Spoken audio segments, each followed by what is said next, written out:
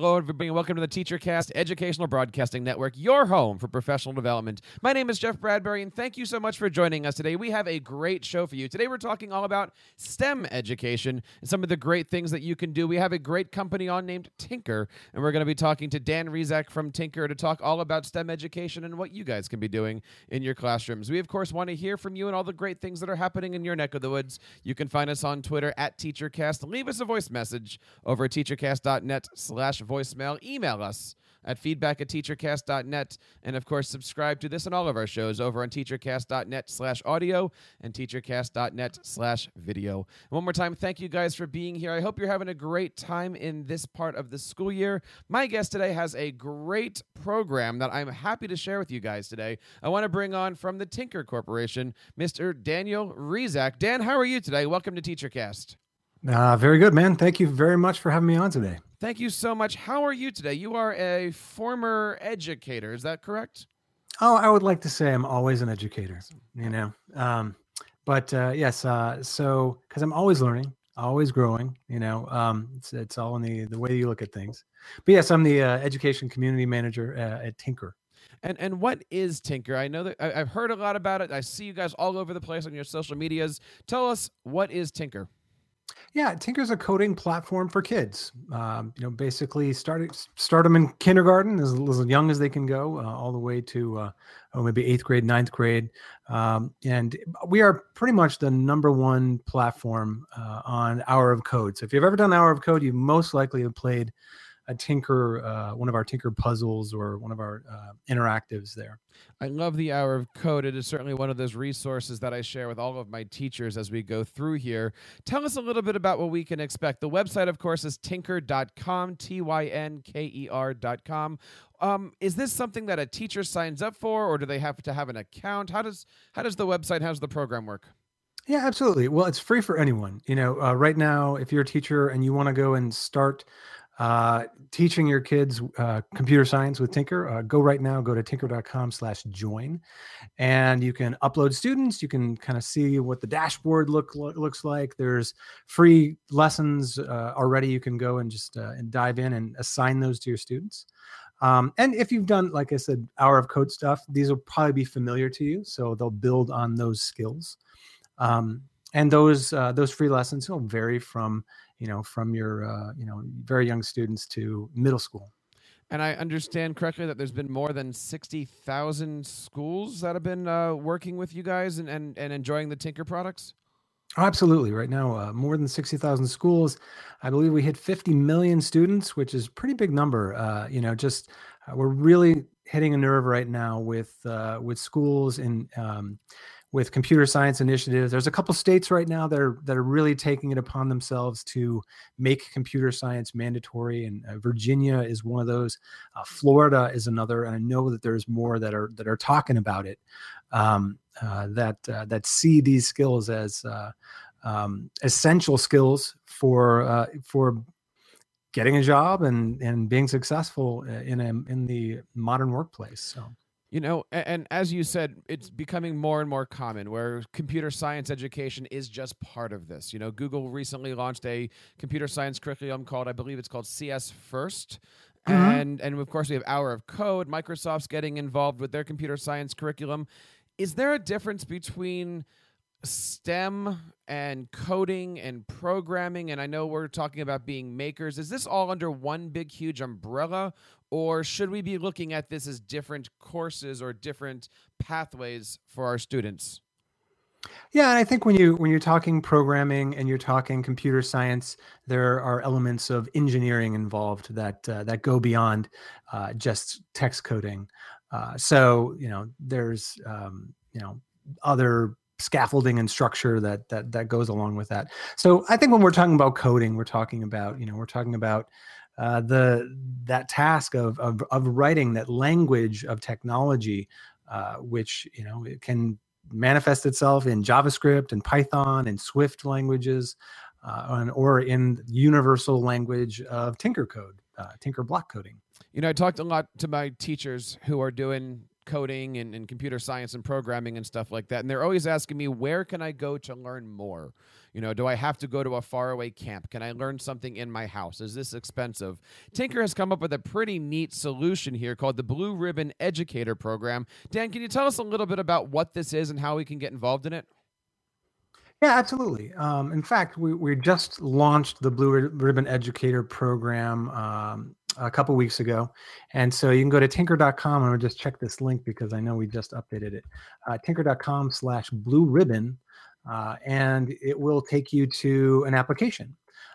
And basically what the Blue Ribbons are, the Tinker Blue Ribbon Educator Program, is it's a community. It's a community, and our goal is to train the educator of the future, basically to train that next generation of educators who are ready to take on the task of working with their students to give them those necessary skills. And so, we're going to offer an opportunity for them to get trained by Tinker and coding masters, and then it's an ongoing program. So we connect at conferences. We give them opportunities for presenting at other conferences, and being a part of the greater coding community. And is this a 1-year community, or is this something that you see that if after you go through the first cohort, you're now in with the program and you get this continued support year after year? Definitely. Once you're a Blue Ribbon Educator, we expect that our community is just going to continue to grow, and that those people are going to find and educators are going to find such value in the resources that we're giving them, and because we're giving them access to all of our curricula, and some early access to tools and stuff like that arise. And they're going to find that valuable, and they're going to want to share it with their kids. And so, yeah, it's just going to continue to grow. And who do you see as the ideal person to apply to this? Is this the computer science teacher, or is this the media center teacher, or could this be just anybody who wants to even get their feet wet into computer science? Who do you see applying for a position like this? Yeah, good question. I think it's if you're familiar with any of these kind of programs, like ambassador programs, we're not looking at this as an ambassador program per se. We're looking at this as a community. And the thing about computer science, is there's a lot of teachers that I know, and because I've talked with them, that have always wanted to learn these skills. And they also know how important it is for their students to have these skills, but they've always been kind of on the fence about diving in. Maybe they played around with Scratch over the years.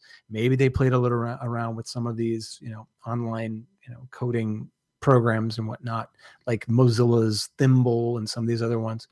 But they've been kind of waiting for the right opportunity and waiting for a community to invite them in, where they could learn these skills and get a leg up, and then share those skills with their students. So I'm kind of, there's going to be educators that apply for this that are going to have experience with Tinker and Scratch and a lot of these other programs. But we're also looking for those that are just really dedicated to making this important in their teaching practice. So you don't have to be an expert. No previous Tinker experience is required, personally. So, yeah. I think a lot of the teachers are looking at computer science these days and saying, well, I'm a 4th grade teacher. That's computer science. We don't go together.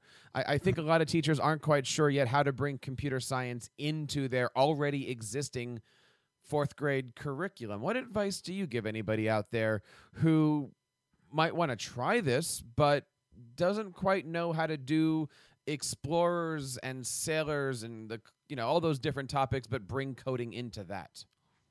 Yeah, that's a very good question. And I will tell you, I had that same struggle working in a middle school and an elementary school. I've been a tech coach and a tech integrator, tech director, and this maker lab coordinator, and STEM coordinator. And so one of my struggles over the years, even with starting with Scratch, has been, how do I bring this out of my lab situation, or how do I bring this out of just our technology STEM, corridor and bring it into the classroom.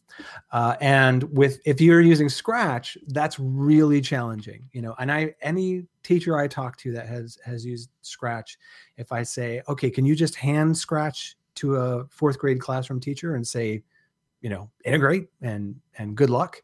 And they all say no, you couldn't really do that.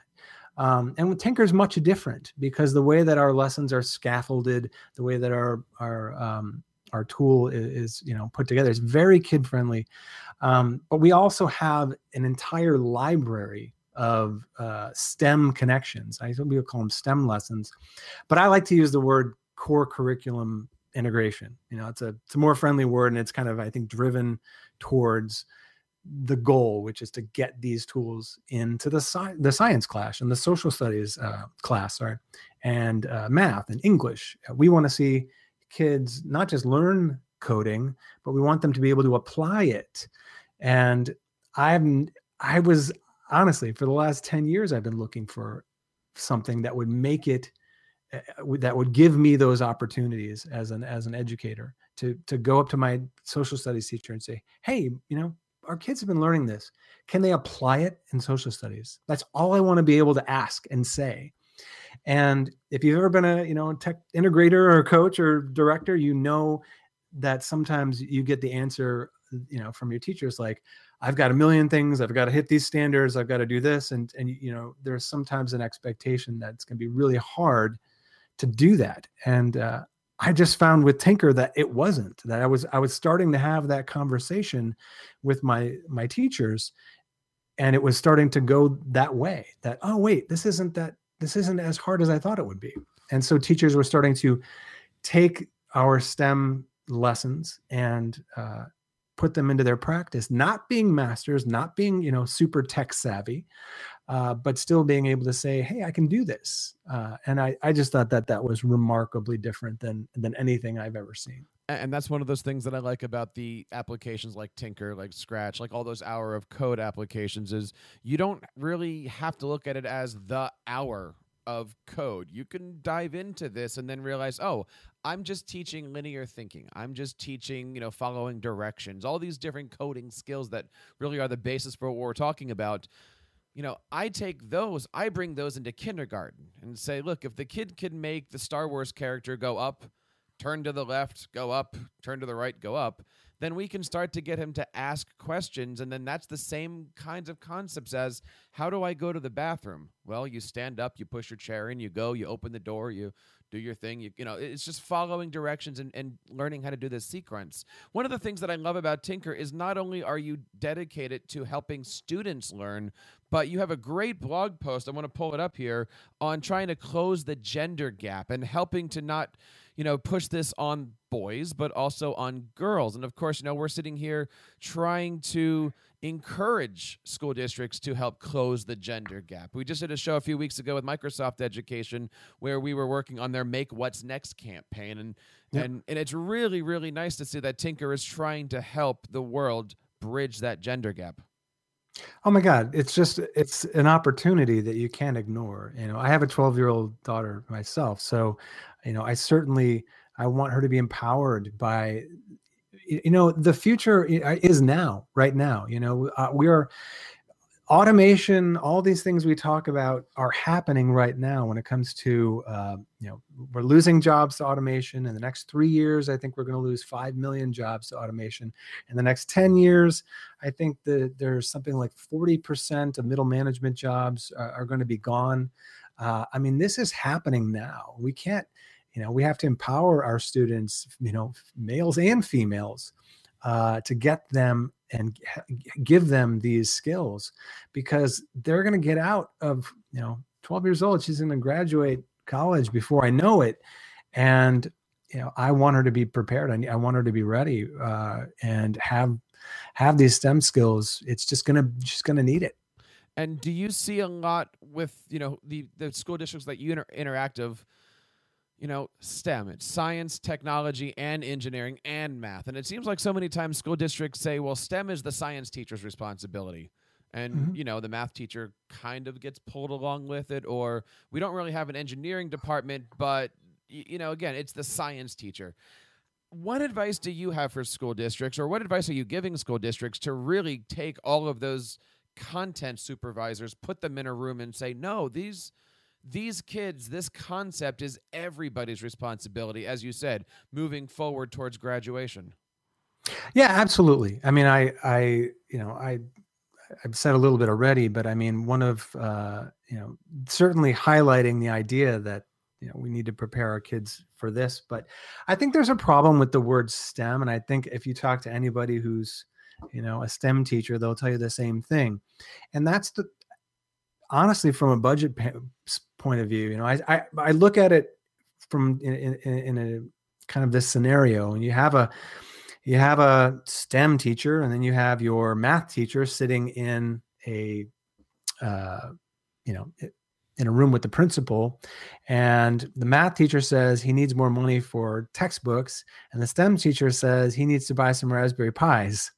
And who is going to get the first dibs if they only have a certain amount of money left? Right. Now, of course, it's going to be the math teacher, right? And I think we need to be at a point where we see those two on an equal footing, because they are both, the coding part of things is only going to help improve math scores. It's only going to help improve, all of those scores across the board. Having a student know some of these seeds we're planting with Tinker in the earliest of age, of grades, kindergarten, first grade. We're talking about conditional statements. We're talking about, that's geometry stuff that you don't learn till high school. Having that stuff planted that early is not a bad thing, not at all, right? So I always try to make sure that they see, at least when it comes to coding and Tinker, that we are planting these seeds so early, it's going to have an impact on all of your other domains, so your math, your science, your social studies. And the other thing too is, if you look at it as if you're teaching a language, and this is the thing, and I think the way that Tinker really treats coding, and a way that I totally believe as well. If you look at coding as like what I've asked before in other places, what is the language of technology? And in many ways, coding really is the language of technology at its bare essence. And so if you want to get a student and you want to work with them on the language of technology, you need to start at the earliest of age and teaching them how to code. And that's because if you're going to be fluent in any language, whether it's French, English, or Spanish, or anything like that, you want to start in the very earliest of age. And so if you look at things a little bit differently, think differently. If you look at things that way, you're going to always have a space for coding, and maybe we can do without the word STEM, and we can start talking about just language. Well, do you see STEM? I mean, we hear this over and over again. It's kind of become cliche, but it's not technology if it was created before you were born, right? Like for my 3-year-olds, iPods is not technology. iPods is just there. The internet is just there. It's not really technology for the kids. We are dealing with kids that have been alive, cable modems, Wi-Fi, all this stuff has been around since before the kids were born. Do you see the day where, as you were saying, we're not calling it STEM, it's just part of education to be bringing in the computer science and the coding and programming and whatnot?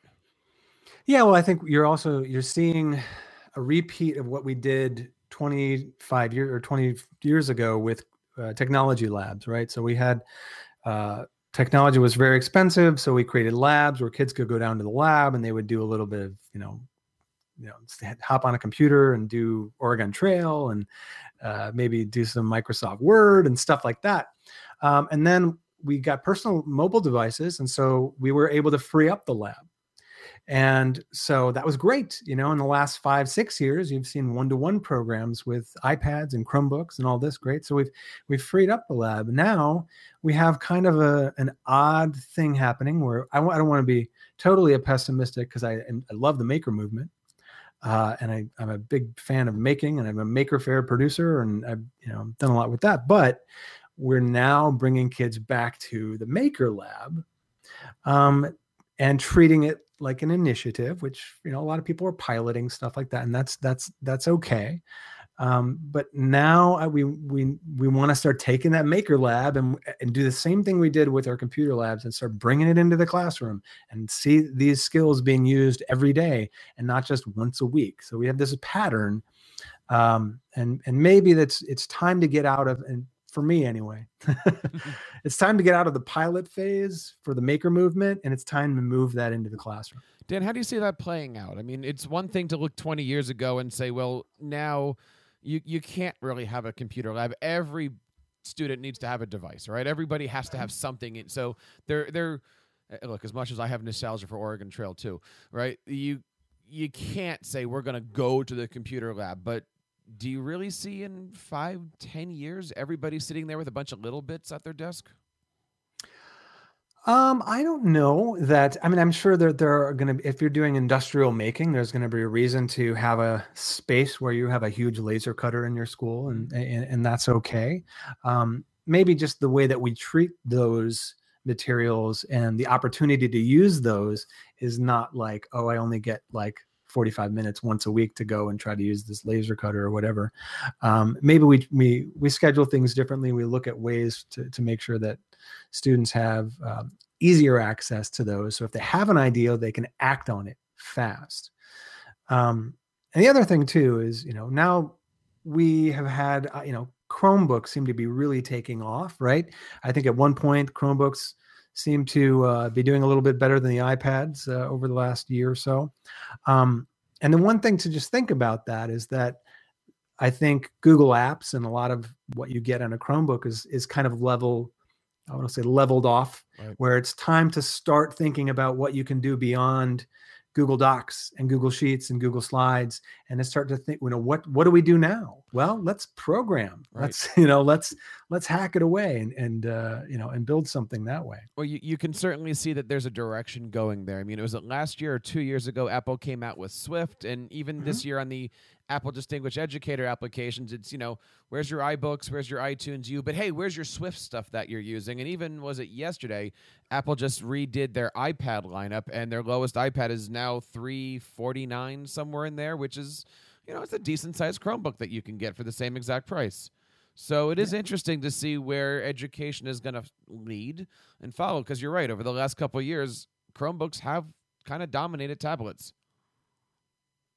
Yeah, no, and it's definitely a competitive space, no doubt about it. And competition is good, if we're driving prices down, if you're just giving more access to more opportunity to more students. So that's a good thing. We're here today talking to Dan Rezic from Tynker.com. Of course, you can check them out on Twitter over at GoTynker. That's GoTynker.com. And Dan, I know you wanted to do some demos. What kind of things did you want to share with us today? Because I am really excited to learn a little bit more about how this works. Yeah, sure. Well, one of the things I get really excited about is integrating Tynker into the core classes. And so I like to always highlight the ways that Tynker plants the seeds of STEM at very early ages. So this is our Tynker workshop, what you see here, and this is kind of our standard development environment for kids. But we also have a puzzle environment that you've probably seen if you've done an hour of code. And this is it kind of looks like this, and this is a conditional loop exercise. So these are two examples, just to kind of throw you in real quick. Hopefully, there's not a whole lot of audio there. So I'll start with this younger exercise because it's kind of like kindergarten, first grade level. And one of the things I like to highlight when I show people this, as this lesson is designed for you to, you have to make the spaceship reach the power cell. And this is about a conditional loop, basically. And so as we put this together, I was actually talking with a group of teachers a couple of weeks ago, and I was like, hey, so as I'm doing this, This if-then statement, and I'm not a math teacher, so I asked this teacher, this group of teachers, I'm like, so what is this if-then statement? Talk to me about that. What is that represented in math? What is that? And one of the math teachers was like, well, that's geometry, and it's like it's a proof statement. And I was like, well, we're doing this in first grade, kindergarten. Is that okay? Like is there something wrong with us planting these seeds of math at that early in age? And of course, nobody says no. And so I just, it's one of the ways, many ways that we're planting seeds at a very early age of math concepts that they may not know that this is geometry, and that's okay. And they may not know that this is a high level math concept, but when they get into, 7th and 8th grade and they start doing this, it's going to click for them. One of the other little fun things too is that we just added this option on some of our puzzles, where you can now toggle between Tinker, JavaScript, and Python. Do you see that? That looks really, really neat, actually. So we're always trying to make the connection between, these are universal Tinker blocks, but they also translate to JavaScript. They translate to Python. And a young, a first grader is not going to know what that means. And that's okay. What we've done is we've ignited inquiry. Kids are going to ask questions. They're going to start saying, hey, what does this do? What I don't understand what JavaScript is. And that's exactly what you want them to do. Like when you have them asking those kind of questions, you've got them, right? And so I can actually just play through that, and you can watch him reach his power cell. But this is just kind of like the fun, playful nature of our earlier puzzles. They're designed to be self-guided. So after a student reaches the end of one level, they get some stars and they're not asked to go on to the next one. And the reason that's cool is because it changes the dynamic in the classroom. If you've ever taught with Scratch or you've taught with some of these other programs, I know because I've had to force feed, computer science information to students, and that's really hard. That's a lot of work. This doesn't do that. This basically ignites them. They kind of work through things and they start learning the terminology themselves. And if they have a question, they're going to raise their hand. And that's what you want, because now you're going to be working on things authentically with them. One of the other there's a couple little other examples, but one of the other ones I like to show is this is one of our animation lessons. And I think if you're familiar with Scratch or something like that, you're probably familiar with, you have to be familiar with XY coordinate if you're going to use, if you're going to use Tinker. And so I like to just kind of point that out because, you've got very young kids who are going to start asking questions like, what do these numbers mean? What is this line? And what is this X? I don't understand. And I've been there because I've been in class where they do this very thing. And that is inquiry at its best. You want them to ask you, like, how often do you ever hear kids saying, can you please teach me and tell me about XY coordinates? I really want to know this. So it's just a really, just one of those simple embedded examples of how we're planting those seeds. And then of course, if you want things to work, you're going to want, like, let's say in this case, you want the fish to move. Your students are going to start asking you questions about angles and degrees, some basic things that we consider basic math, but a third grader is going to, not going to think that. And that's inquiry right there.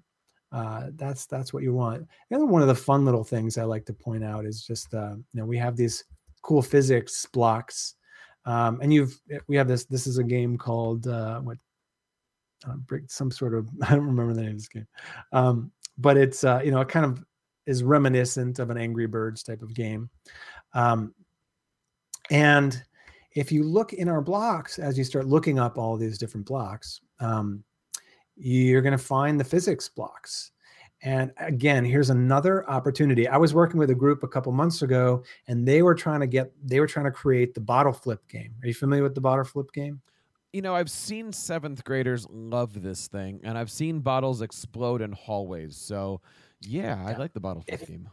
If you just Google it, you'll see a lot of video. There's an original video. In fact, I think I talked with somebody who was the original school that video came from. But some kids have tried recreating the bottle flip game in Tinker. And to do that, you really should use the physics blocks. And I'm just going to use this area just as an example. But when you start getting kids moving in that direction and saying, okay, I want my game to work this way, and I want things to fall naturally, and I want this, you're going to have to turn them on to their physics blocks. And the reason that's important is because now they're going to do the same thing they did when they were asking you about X, Y coordinates, when they're asking you about conditional loops. They're going to start asking you, what is force? What is impulse? What is torque? These are terms I'm not familiar with, but that is inquiry.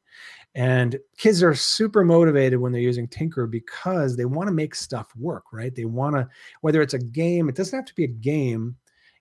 This is an example of a presentation. And it's a self-playing presentation. One of my students did a few months ago about Frederick Douglass. So another example, this is not just about game making. It's about movie making. It's about storytelling. It's about, it's about slideshows, timelines. And Dan, is all of this available on your desktop, Chromebooks? Like what platforms are optimal for using Tinker? Well, all of the curriculum stuff, if you want to dive into the curriculum, like I am now, that's going to be on a desktop computer. So Chromebooks, MacBook Airs, whatever you need there, but definitely, I would recommend using Chrome. But Chromebooks are great. Your iPads, if you want to start doing stuff like flying your drones and connecting to your maker, robots and stuff like that, like your Lego We-Dos, which we now connect to, you're going to use the iPad app for that. I'm just thumbing through our STEM lessons here because there's literally hundreds of opportunities for you, whether, as a classroom teacher or a technology, coordinator, coach, integrator person, to have that conversation with your teachers. When your science teacher is doing stuff about the brain, or I'm just thumbing through these, but there's so many when it comes to STEM. These are actually what really got me excited about Tinker in the first place when I started looking at these STEM lessons. But here, let me stop sharing my screen here for a moment. Yeah, when I first started looking through the entire Tinker curriculum is when it all started clicking for me, because I started seeing that we had this huge array of STEM lessons, and now we've got like over a couple hundred. So if you had a social studies teacher who was doing a lesson about ancient civilizations, well, dang, there we've got a template you can use in that lesson ready to go for you, and just name the unit, and we've got something. And that was really key for me. Here's a drone. So if you're using the iPad app, you're going to want to get a Parrot drone, and we connect with all the Parrot drones and Sphero and the Lego We-Dos through the iPad app. So that's pretty impressive. Dan, I want to say so much. Thank you for sharing all that with us. For anybody that's out there looking to figure out where they can go or what they can do to learn more about the great things that are happening at Tinker, one more time, talk to us about that professional development opportunity. Yeah, go to tinker.com/blue ribbon. And right now, applications are open until April 20th. So you have a little bit of time. But if you go to another thing you should check out, because it's really awesome. Part of the whole Blue Ribbon mission is to make computer science a reality for everyone. I mean, that's it. And the theme behind this is to go beyond an hour of code. I want to start seeing these things happen every day. But in order to do that, we kind of have to make this more than just an hour, more than just a week. It's got to be an everyday activity. So if you go to search the hashtag beyond 1 hour, just in the last day, you can take a look at that hashtag, and people are posting videos of what they think an hour, going beyond an hour should be. So there's a lot of fun lot of fun stuff there. So check out Beyond 1 Hour. That certainly, I have it pulled up here, and we'll certainly put a note on that on the show notes. Talking again to Dan Rizak from Tinker, tinker.com. You can, of course, find them on Twitter at GoTinker. Dan, I'll give you the last word here. What advice would you want to leave anybody on, how do you jump in? Where do you start? What would you tell anybody out there? Well, absolutely. If you're starting with, if you want to make if you feel the urgency, first of all, like I do, because we got to get everybody prepared for the present. Just go to tinker.com/join. If you haven't joined, go ahead and join and start playing around. Have some fun. There's so many activities there for you to just share with your students. But then obviously just go there and play around, add some students, and tinker.com/join is the place you're going to want to go. And of course, you can go to Hour of Code too. There's like a million things there too, but this will really get you into the heart of what Tinker's all about. Certainly check it out. Dan, I want to say thank you so much for coming on, and please come back on the show to share more about the great stuff that's happening with Tinker and in your neighborhood. Thanks, Jeff. Thanks so much for having me. I appreciate it. And again, thank you for taking the time to make TeacherCast part of your professional development. We hope you've enjoyed this show. And if you have an idea for your own show, please let us know. We love it when you reach out to us on Twitter at TeacherCast. Leave us a voicemail over at teachercast.net/voicemail. Email us at feedback@teachercast.net. And of course, take a moment and subscribe to our audio and our video shows over at teachercast.net/audio and teachercast.net/video. On behalf of everybody here on the TeacherCast Educational Broadcasting Network, my name is Jeff Bradbury, reminding you to keep up the great work in your classrooms and continue sharing your passions with your students.